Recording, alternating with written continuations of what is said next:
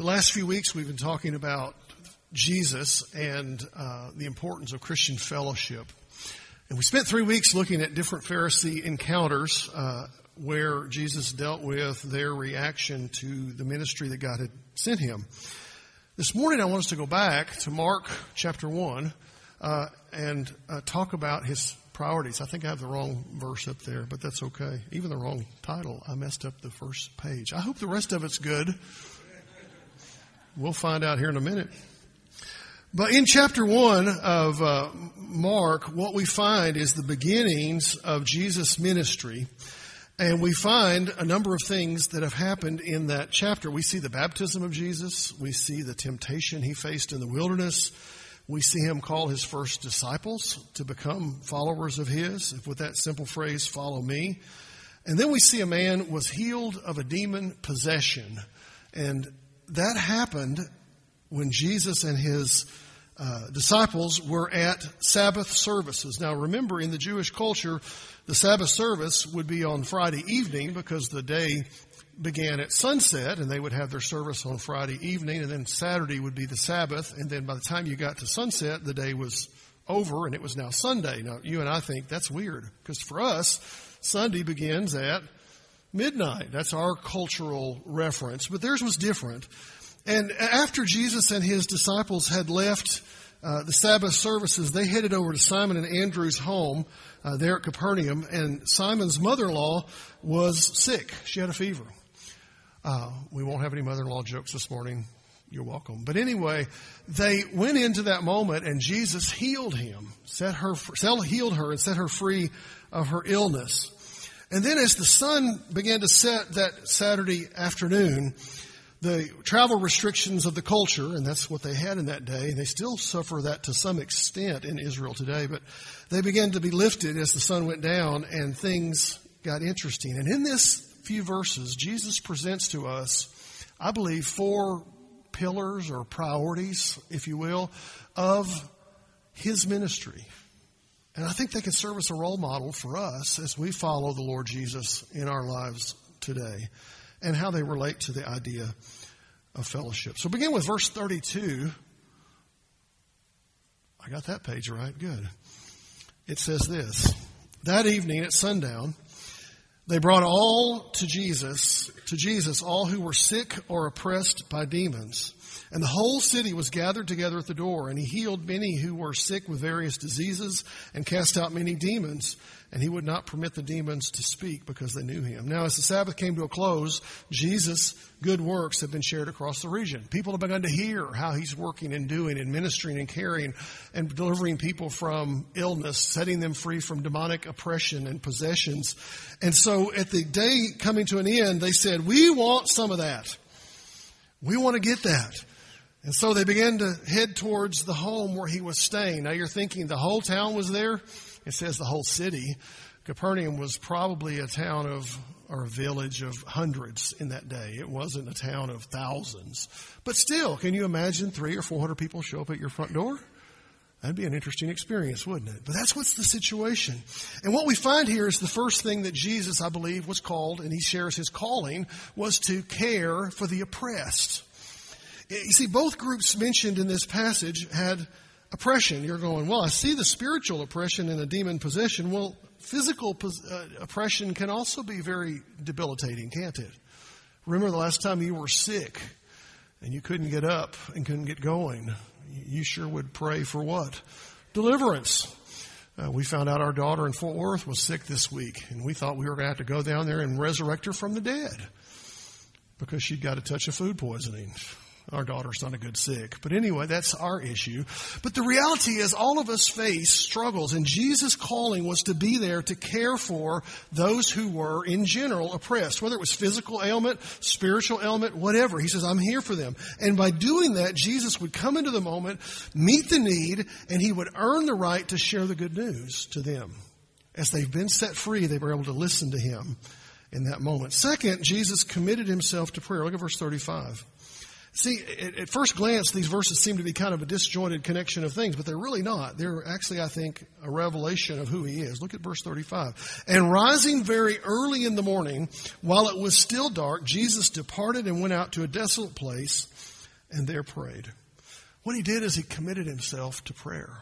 That's the second pillar of his life, the important aspect. I don't know, I'm not going to ask for a show of hands, but how many of you are early risers? You love to get up early in the morning.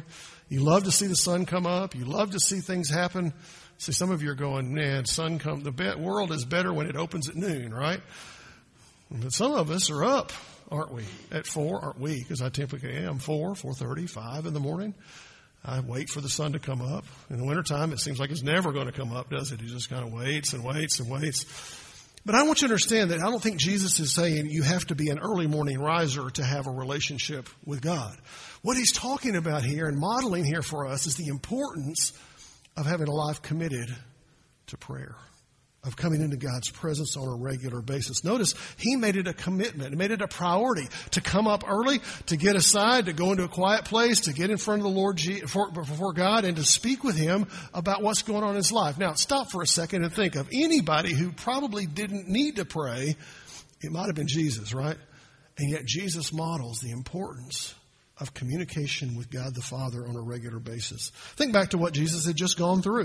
Remember, he's not just 100% God, he's also 100% man. He had just spent the day doing a lot of pretty cool stuff. He had healed a guy. He'd probably spoken at the service. He had been healed the mother-in-law of the man. He had taken care of those things. And it would have been very understandable to say, I'm taking a day off.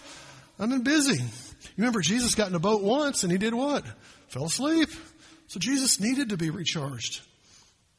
But in the face of a successful day, it would have also been tempting to him to say, look what we're doing. Look how great we are. And instead he says, no, I'm going to God the Father. I'm going to spend time in his presence. I'm going to communicate with him and be close to him as well. So first was care for the oppressed. Second is committed himself to prayer. The third is in verse 36. Look at this. And Simon and those who were with him searched for him. Now that word search is an interesting Greek word. It carries the idea of impatience. Now, I used to have a struggle to keep up with my keys. Any of you have that problem? You go, where are my car keys? But I finally developed a system where I have a hook, and I put it by the door when I come in, and almost without fail, when you hang them there, they're still there when you come back, right? But the idea of losing something and looking for something is the idea that's carried in this passage. He says he searched for them. He was frantic looking for them. He's got, I've got to have you. It's an impatience. I've got to have you now. You know the feeling. That's the idea. Simon and those who were with him searched for him. They were impatient for him. They were needing him. They were wanting him to show what's next. And when they found him, they said, everybody's looking for you. How do you react to that when someone's first word to you is not, hey, how are you? How's your day going? You look nice today. But instead, everybody's looking for you. There's an impatience in this verse that I want you to see. They didn't come to him and say, Jesus, we missed you. This is more of a complaint than again, compassion. It's more anger than appreciation. And it's interesting how quickly even these men who have been called by Jesus to follow him as disciples fall back into the trap that we all struggle with of selfish expectation that says, I want what I want. I want what I need. I demand what I need to have. And that's what they're looking for. There's a temptation here for Jesus to step up and to fix the problems of the world. Have you ever noticed that every time you get a problem fixed, what happens not too long afterwards? Another problem comes up. And you get that one fixed, and what happens not too long after that? Another problem comes up. So when would Jesus have ever finished fixing all the problems of these people? There's a temptation, I think, here for Jesus to not fulfill God's call in his life, but instead to become a healer, to just come along and heal people's physical needs, just to come along and set them free from demonic possession, just to come along and to provide thousands of meals out of just a few loaves and fishes. It would have been tempting. And remember, Jesus was tempted in every way that we are, but without sin. It would have been tempting for him to give into that, to become popular. And that's what I want you to see. Jesus makes a decision here that says, I don't want popularity. I'm going to set it aside. I'm going to cast it aside because popularity is not why I'm here. I'm here to do the will of the Father. That's what he was all about. The fourth thing is this. Look at verse 38. And Jesus said to them, let's go on. Now, come back to this impatience with our disciples. Come back to the demands that they have. Come back to what they've seen Jesus do, the amazing miracles he's accomplished, the amazing work he's done, the salvation, the deliverance from demons that he's done, the healing of a mother-in-law who was seriously ill. They've probably seen him feed a few folks already. And he says, let's go on a trip. Huh? What he's saying is this. I'm here to carry out God's calling. Let's go to the next towns that I may preach there also. For that is why I came out. Now, that Greek phrase there is an interesting, and scholars have debated at what it means. I really believe, based on this verse and Luke's verse that's a twin to it, is he's saying, I came from God to do this. To do what? To speak the good news. To share the gospel. And he went throughout all Galilee, preaching in the synagogues, casting out demons. He is at work here. What he's saying, I believe, in his fourth pillar is this. I'm more committed to God's plans than my own. Do you see the power there? The importance there. He said, I think Jesus had an opportunity here. If you were a businessman, you would have said this, we could collect a group of folks around here in Capernaum. We could probably build a really nice facility, and we could have services on the Sabbath where we could heal, and we could set people free of demon possession, and we could feed folks, and we could just do amazing things right here. But that wasn't his calling. His calling was to take the gospel to other places, to proclaim the good news of God, that salvation was here, that deliverance is available, that eternal destination can be assured, that there's new life in the here and now. And so what we see is this, a clear declaration of why Jesus came. He says, I'm here to do what? The will of the Father. The will of the Father. Preach the good news to whoever would listen and share the word. So what do we do with a passage like this? I love the obscure scriptures sometimes that we look at and go, well, that's a nice story, move on. This is one of those passages we read and go, okay, cool, next. But what does he mean by this? I believe there's something powerful here that we can grasp for ourselves, especially within context of the sermon series that we're in the middle of dealing with the power of Christian fellowship. What do you mean, Pastor? Help me out here. Well, I'll give you 3 thoughts. Remember, these are just the thoughts the Lord laid on my heart. You may come up with a whole different interpretation and a different application for you. Here's where I'm at. You ready? Number 1 is this. Prioritizing prayer enhances fellowship. Prioritizing prayer enhances fellowship. You know, we must never look at prayer as a duty to fill and check off for the day. I got to get up and I got to read my Bible, check. Got to spend some time in prayer, check, and move. No, that's not the relationship that God has for us. Prayer needs to be a priority that invades and infuses our days. That it's a priority to us. Now you're probably thinking, so I got to get up early and go out in the dark by myself and pray? If that's what it takes to get you in front of the Lord, go do it. If you're not a morning person and you're going to go, if I go out there, I'll be asleep in 3 minutes, that may not be the best time for you to have a conversation with God. But it needs to be, don't miss this, a priority in your life. Can you imagine taking your conversation with a close friend or with a child of yours or grandchild of yours or whatever and making it a to-do list item? Oh, I had to talk to my daughter today. Oh, I'm glad that's over. We would never do that, would we? I guess I better speak to my wife. How do you think that'd go? Not so good, huh? It should never be a duty that we perform, but a priority in our lives that we get in front of the Lord and have an ongoing conversation, a regular going moment where we say, okay, here it is. I'm convinced that when we try to make prayer an event that we go into early in the morning and only early in the morning, we miss it. Or only in the late afternoon and only in the late afternoon, we miss the point of prayer. Prayer is about this conversation that we have with God that just flows and moves and is there. And the more we get to know Him and the more we have conversation with Him, the easier it is for that to happen.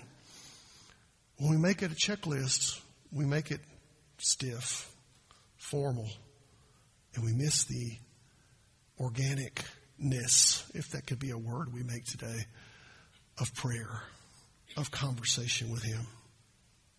See, as you and I grow in our relationship with the Father, what we discover is we begin to see His deeper and broader intent for our lives. We go, okay, God's calling me to this. He's calling me to here. And as we listen to His voice, because I can tell you for certain that God will never tell you to do something and tell me to do the exact opposite.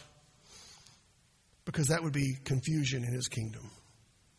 He will never say, you go do this, but now you go do this. It's the exact. No, that's not how it works. Somebody's on the wrong page.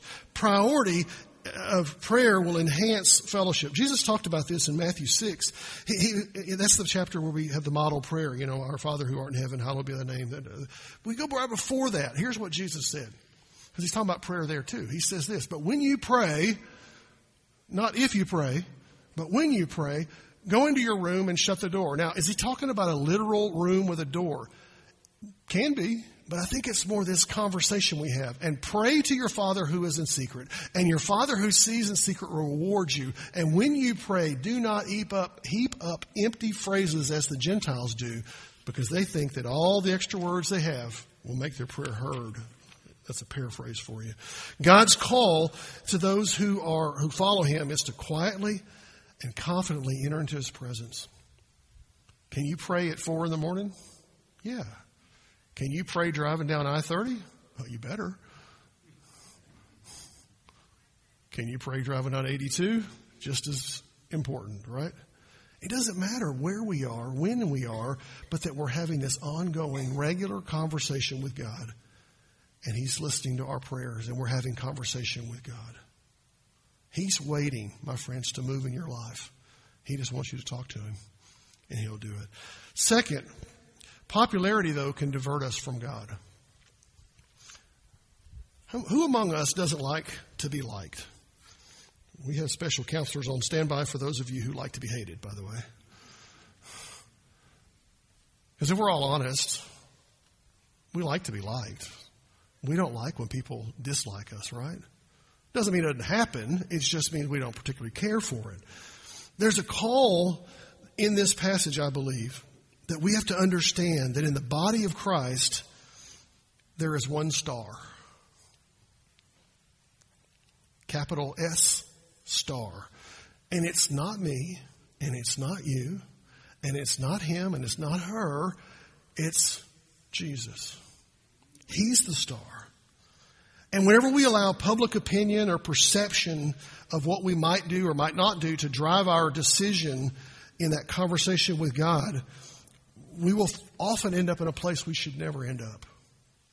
We end up in places that really don't honor the Lord. And whenever we live with a diverted attention or divided attention, we find ourselves, listen, not only at odds with God, but at odds with each other. Because we're out here doing our thing instead of us doing His thing. I think Paul struggled with that issue. I think we struggle with that issue. Let me just confess, I struggle with that issue, okay? It's because it's human.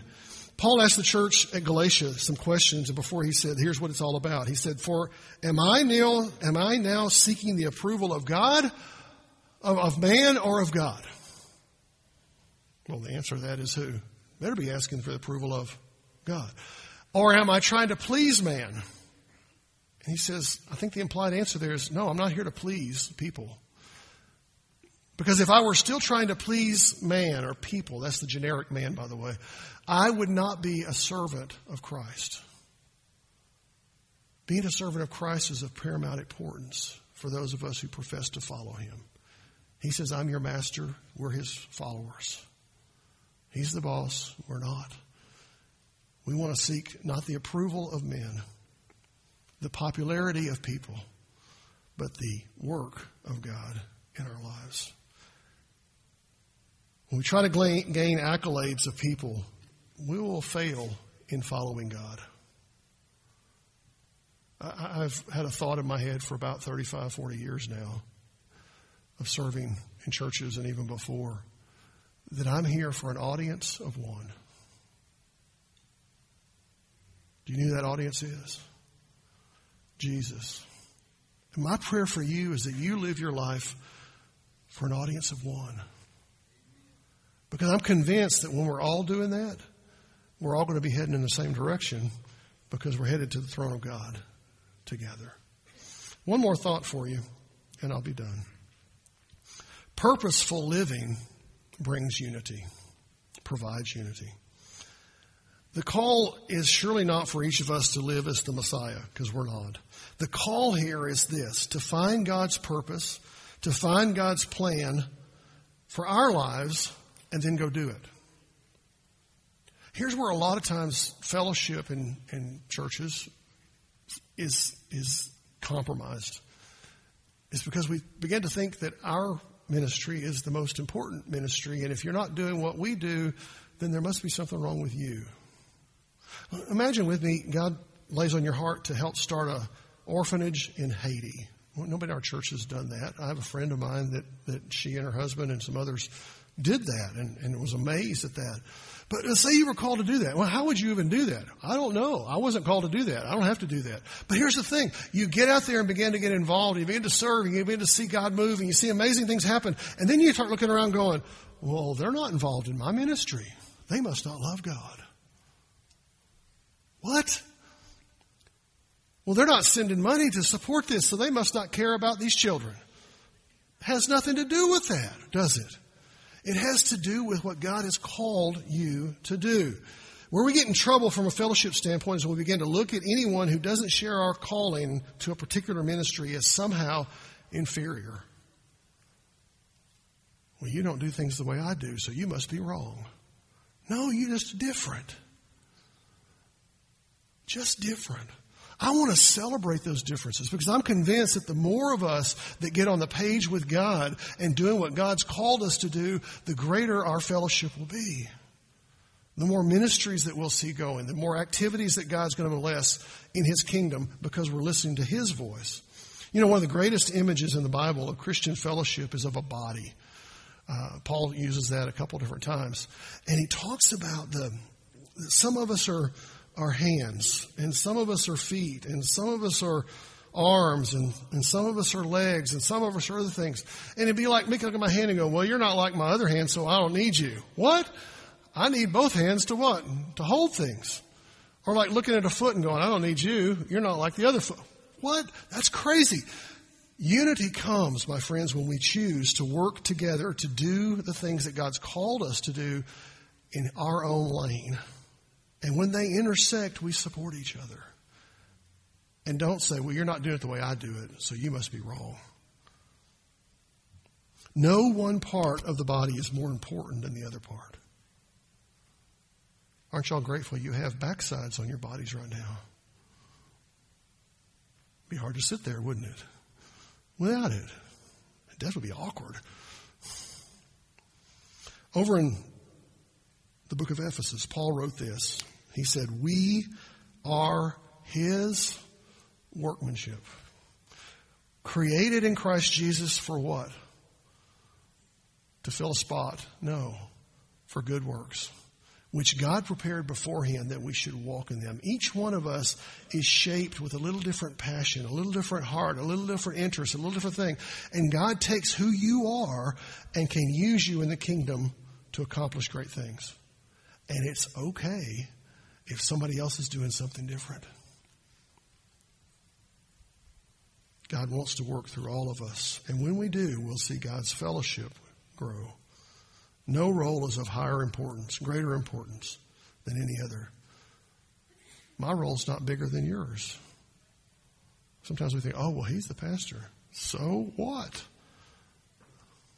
I'm just one person as part of the body of Christ, right along with you. I have a different role. I'm the guy that gets to get up on talk on Sundays, which I've told y'all before is not my favorite thing to do in the world. But here I am because God calls each of us. But how do you find those places in the kingdom of God? How do you find that respect for other roles in the kingdom of God? I'm going to tell you, until you know Christ, it doesn't work. You got to know Jesus. And you got to let him fill your heart and your presence and your life with his joy. And then you go, that's what he's doing in me. So we want to give you an opportunity to respond if you need to this morning. Maybe you need to trust the Lord in salvation. Maybe you just need to become part of this fellowship. Maybe something else God's laid on your heart. We want to give you just a few moments this morning. Father, we thank you so much for loving us, for working in our lives in just amazing ways. Father, help us to see the value of each part of the kingdom of God. And each part is valuable. Each part is important. Each part has a place and a role to serve. And Father, we want to be those people. And we want to love and respect each other as a fellowship of God. We pray your hand on these next few moments as we maybe respond publicly. Father, for many, it's a private response that needs to happen right there in their seat where they are. We pray your hand on these moments in Jesus' name.